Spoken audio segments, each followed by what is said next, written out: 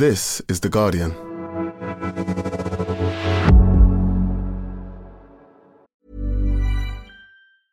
Many of us have those stubborn pounds that seem impossible to lose, no matter how good we eat or how hard we work out. My solution is PlushCare. PlushCare is a leading telehealth provider with doctors who are there for you day and night to partner with you in your weight loss journey. They can prescribe FDA-approved weight loss medications like Wegovy and Zepbound for those who qualify. Plus, they accept most insurance plans. To get started, visit plushcare.com/weightloss. That's plushcare.com/weightloss. Looking for your next great podcast? We live in unprecedented times. To make sense of it, what if you could learn from some of the most influential people on the planet? The podcast Tools and Weapons is hosted by Microsoft's Vice Chair and President Brad Smith. Every week, he has a candid conversation with guests, including prime ministers and Pulitzer Prize-winning journalists. The latest episode features Bayer CEO Bill Anderson. Though most of us know Bayer for pharmaceuticals, they're also focused on crop science. They're putting digital tools in the hands of farmers to get the most out of every acre. Listen to Tools and Weapons with Brad Smith, wherever you get your podcasts.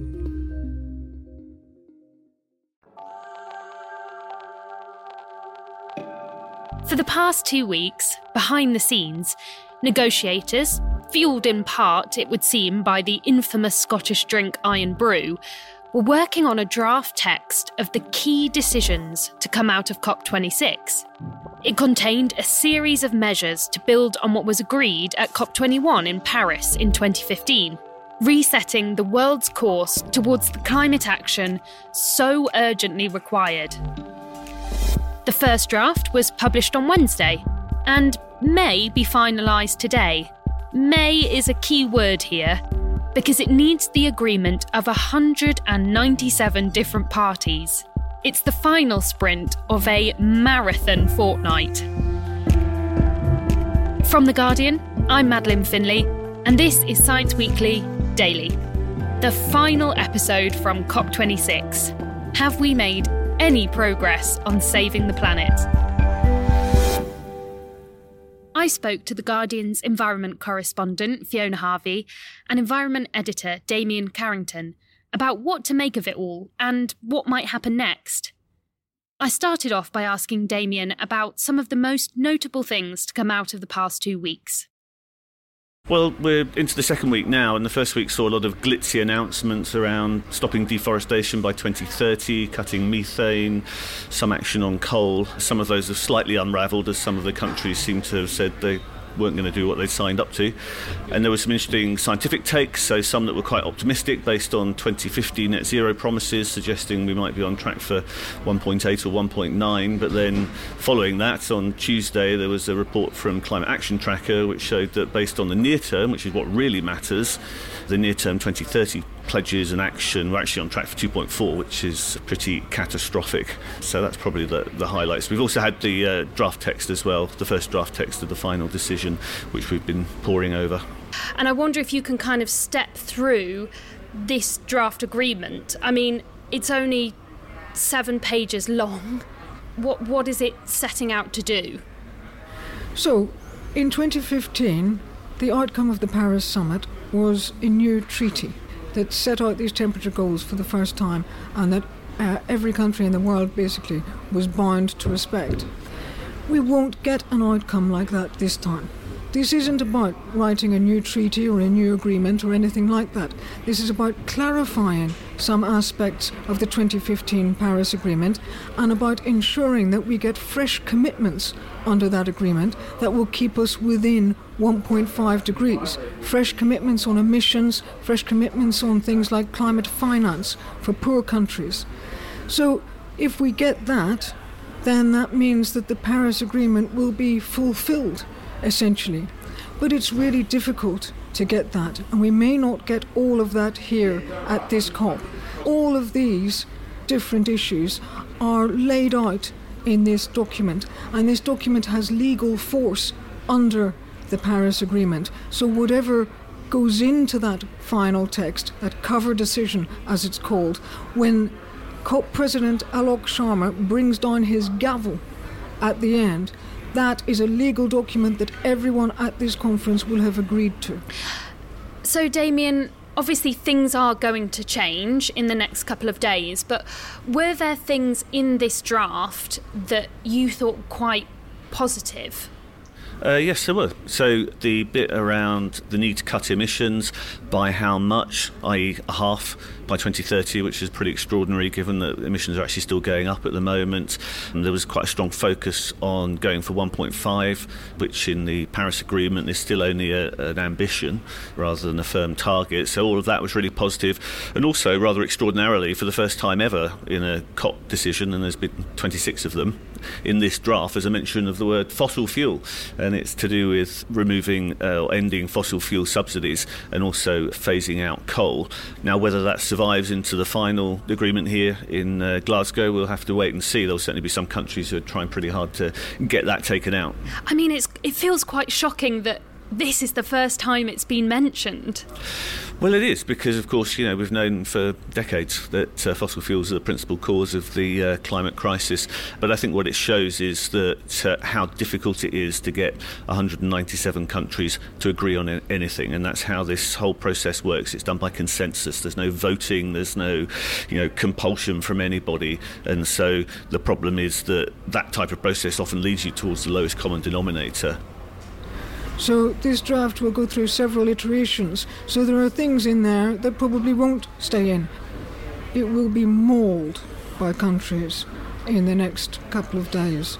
It's already being mauled as we speak, and a new draft is in preparation. There are different interpretations within the draft at the moment of what various obligations mean, to do with all kinds of technical issues, from carbon trading to a thing called loss and damage. But the substance of the draft is what we should be looking for. And the key things that we need to look for in this draft is, does it do enough to keep 1.5 alive? And Damien, what's been the reaction that you've seen to this version of the draft? Well, it is just a draft, but the overall reaction seemed to be that it was quite strong on cutting emissions, and it seemed like the science had been taken on board in terms of the urgency of doing that. But what most observers saw was that there was a big gap in finance, and there's three tracks to that. One is $100 billion a year to poorer countries, which was promised in 2009 and still hasn't been delivered. That's for clean development, so they can develop their countries without going to coal and so on. There's a second track on adaptation, which is obviously preparing people for the impacts of climate change, which are already baked in: floods, wildfires, droughts, all sorts of disasters. And there's a third track, which is probably the most controversial of all of them, called loss and damage, and that's to do with rebuilding after climate disasters that cannot now be avoided and can't be adapted to either. And so most of the most vulnerable countries are very angry, really, that hasn't made a much bigger impression in the text. And as well as some omissions, one of the things that struck me as I was looking through it was the use of words like urging, encouraging, inviting. It seems like asking instead of telling. What should we make of this wording? What you have to remember about this wording is that it's to be taken in the context of the Paris Agreement, which is a highly complex legal document, a major international treaty that binds 197 countries. So actually, although those terms might appear weak to the person in the street, actually in the context of the legal framework of the Paris Agreement, they are strong. They have a particular legal resonance within the treaty. So urging actually is as strong as you can get. Damien, like Fiona said, this document is about to be mauled by the countries. I mean, with only a few days left, what's the mood in the Blue Zone right now? Well, it depends who you are, because obviously lots of different countries amongst the 197 that are here want a lot of different things. The lead negotiator, Archie Young, said today that one country had demanded that all the text about reducing emissions was taken out of the text completely, which of course won't happen, but it can show that there's a lot of action going on behind the scenes. I think it's always like this at this stage of the COP. We've only got really a few hours to go, so there's a lot to play for. before. There's a lot of brinkmanship going on, and there's a lot of sleepless people, and we'll see how it turns out. I have seen a couple of delegates asleep in the corridors over the past couple of days. And so, Fiona, what does happen in the last few hours of an event like this? People argue over the fine details of the text, so every word is subject to an enormous degree of scrutiny. One of the difficult things is that no country wants to allow their bargaining chips to be taken out of play.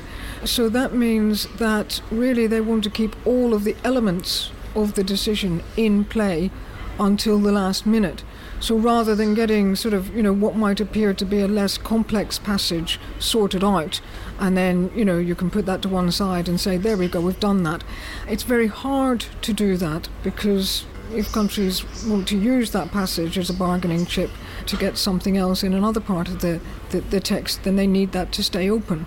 So that's part of the juggling act here that the presidency has to do, is to try and make progress across all fronts while not actually closing down any of the discussions, really. That's an incredibly hard thing to do. A lot of people have already chalked this COP up to a failure. And Fiona, Well, they're idiots, frankly. And really, that's just not helpful. And, that's the kind of stupid way of thinking that has got us into trouble before. Saying, COP26 was a failure doesn't help to move on with that process, actually.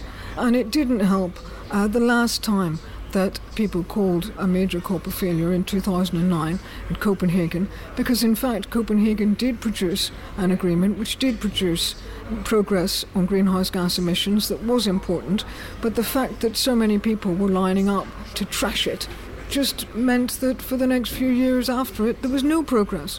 Well, we can't afford to do that again. How do you both feel now about the direction that things are headed after COP? It's absolutely crucial that this COP sets out a way forward from Glasgow that stays within 1.5 degrees. A lot of progress has been made at this COP, because before the start of this COP, we didn't have lots of countries with long-term net zero targets. Now, we have 90% of countries have long-term net zero targets. Some are more credible than others, but at least once you've got such a target, it can be scrutinised and you can be held to it. Similarly, on targets for 2030, which are the crucial thing. When we were coming into this COP, the targets that countries already had in place would have taken us well over 3 degrees of warming. Now, according to Climate Action Tracker, we're somewhere around 2.4 degrees. It's not adequate yet, but it does represent quite a large degree of progress. So you have to look at it and say, well, progress has been made, it's not far enough, it's not fast enough, but how do we then move on from here? And so what this COP has to do is to take that seriously, the fact that this is the beginning, not the end, and show where we go from here. So coming back next year with new commitments and managing that process, looking forward to 2023, because 2023 is another important year under the Paris Agreement, because that's when you do this thing called the global stocktake. And what that means is that all of the commitments that countries have made have to be assessed in relation to the Paris goals. And Damien, progress, not fast enough, not far enough, but taking us in the right direction. What are your thoughts on where we're going? Like, of course, I agree with Fiona. It's a question of whether you track progress as relative or absolute, right? So the relative progress is good. There's been plenty of countries coming forward, plenty of sectors of the economy making more pledges and taking action, and that's the relative progress. But in absolute terms, are we on track for that 1.5 world? No, we're not. The climate crisis is a slow motion disaster, and our escape is going to be a slow motion escape. But it is about keeping up that momentum. And I think that one of the things perhaps that gets a little overlooked is the signal that these COPs can send to the wider world. So, for example, nobody's questioning the science, nobody's talking about, climate change not being real, no one's talking about not having to reduce emissions. And out in the real world, businesses and other people are going to start thinking, well, actually, the future is looking pretty low carbon and green, so maybe investing in the coal mines or other dirty industries isn't such a good idea. And we've seen that, in the renewable sector, that's grown very rapidly. It's now the cheapest form of electricity in 2/3 of the world, and soon it will be the cheapest electricity you can get anywhere. But there's still a long way to go. There are sectors like food and farming, aviation, shipping, some heavy industries which are quite far behind. Concrete and steel are starting to move. But, COPs like this, and as I say, the big message they send out from all the world leaders can be quite helpful in again, keeping up that momentum, which is absolutely essential because, one of the things we've noticed here at COP is people from all around the world, from poorer countries, indigenous peoples, people of colour, women have been strongly represented. All of these groups suffer disproportionately, and this is life and death for many of them, as Mia Mottley said right at the beginning of the COP. So it's absolutely serious and absolutely crucial this momentum continues. 1.5 is what we need to survive.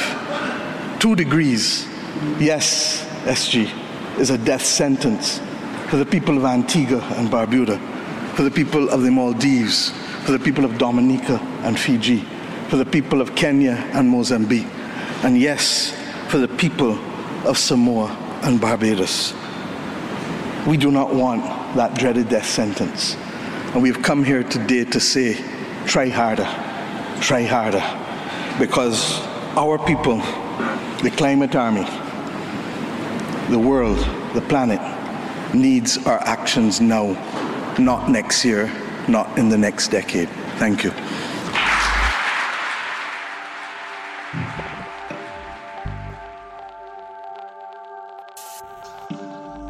As we recorded, it was being reported that a new draft was going to emerge overnight. You can read all about that and all of our other brilliant COP coverage at theguardian.com. And that's it from Science Weekly here in Glasgow. To hear about the outcome of this crucial summit, check out our sister podcast, Today in Focus, next week. They'll be analysing the final text and discussing where we're headed next.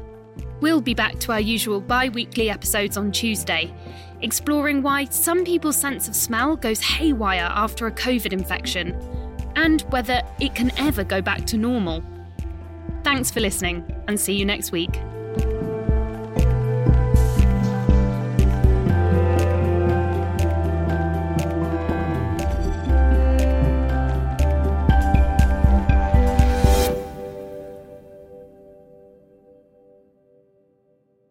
This is The Guardian.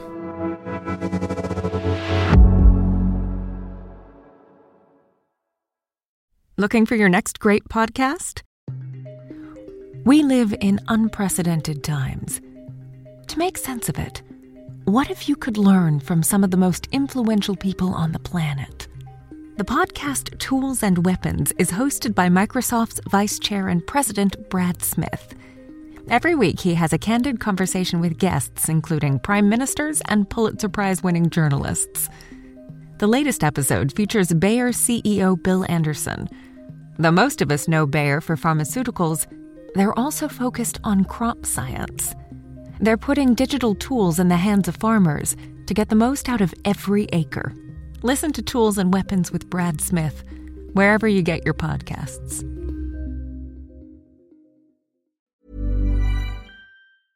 Brought to you by Lexus. Some things do more than their stated functions, because exceptional things inspire you to do exceptional things. To this select list, we add the all-new Lexus GX. With its exceptional capability, you'll see possibilities you never knew existed, sending you far outside your comfort zone. But as much as the GX challenges you, it also spoils you. Its intuitive technology and luxurious features mean that wherever you go, you'll never go without.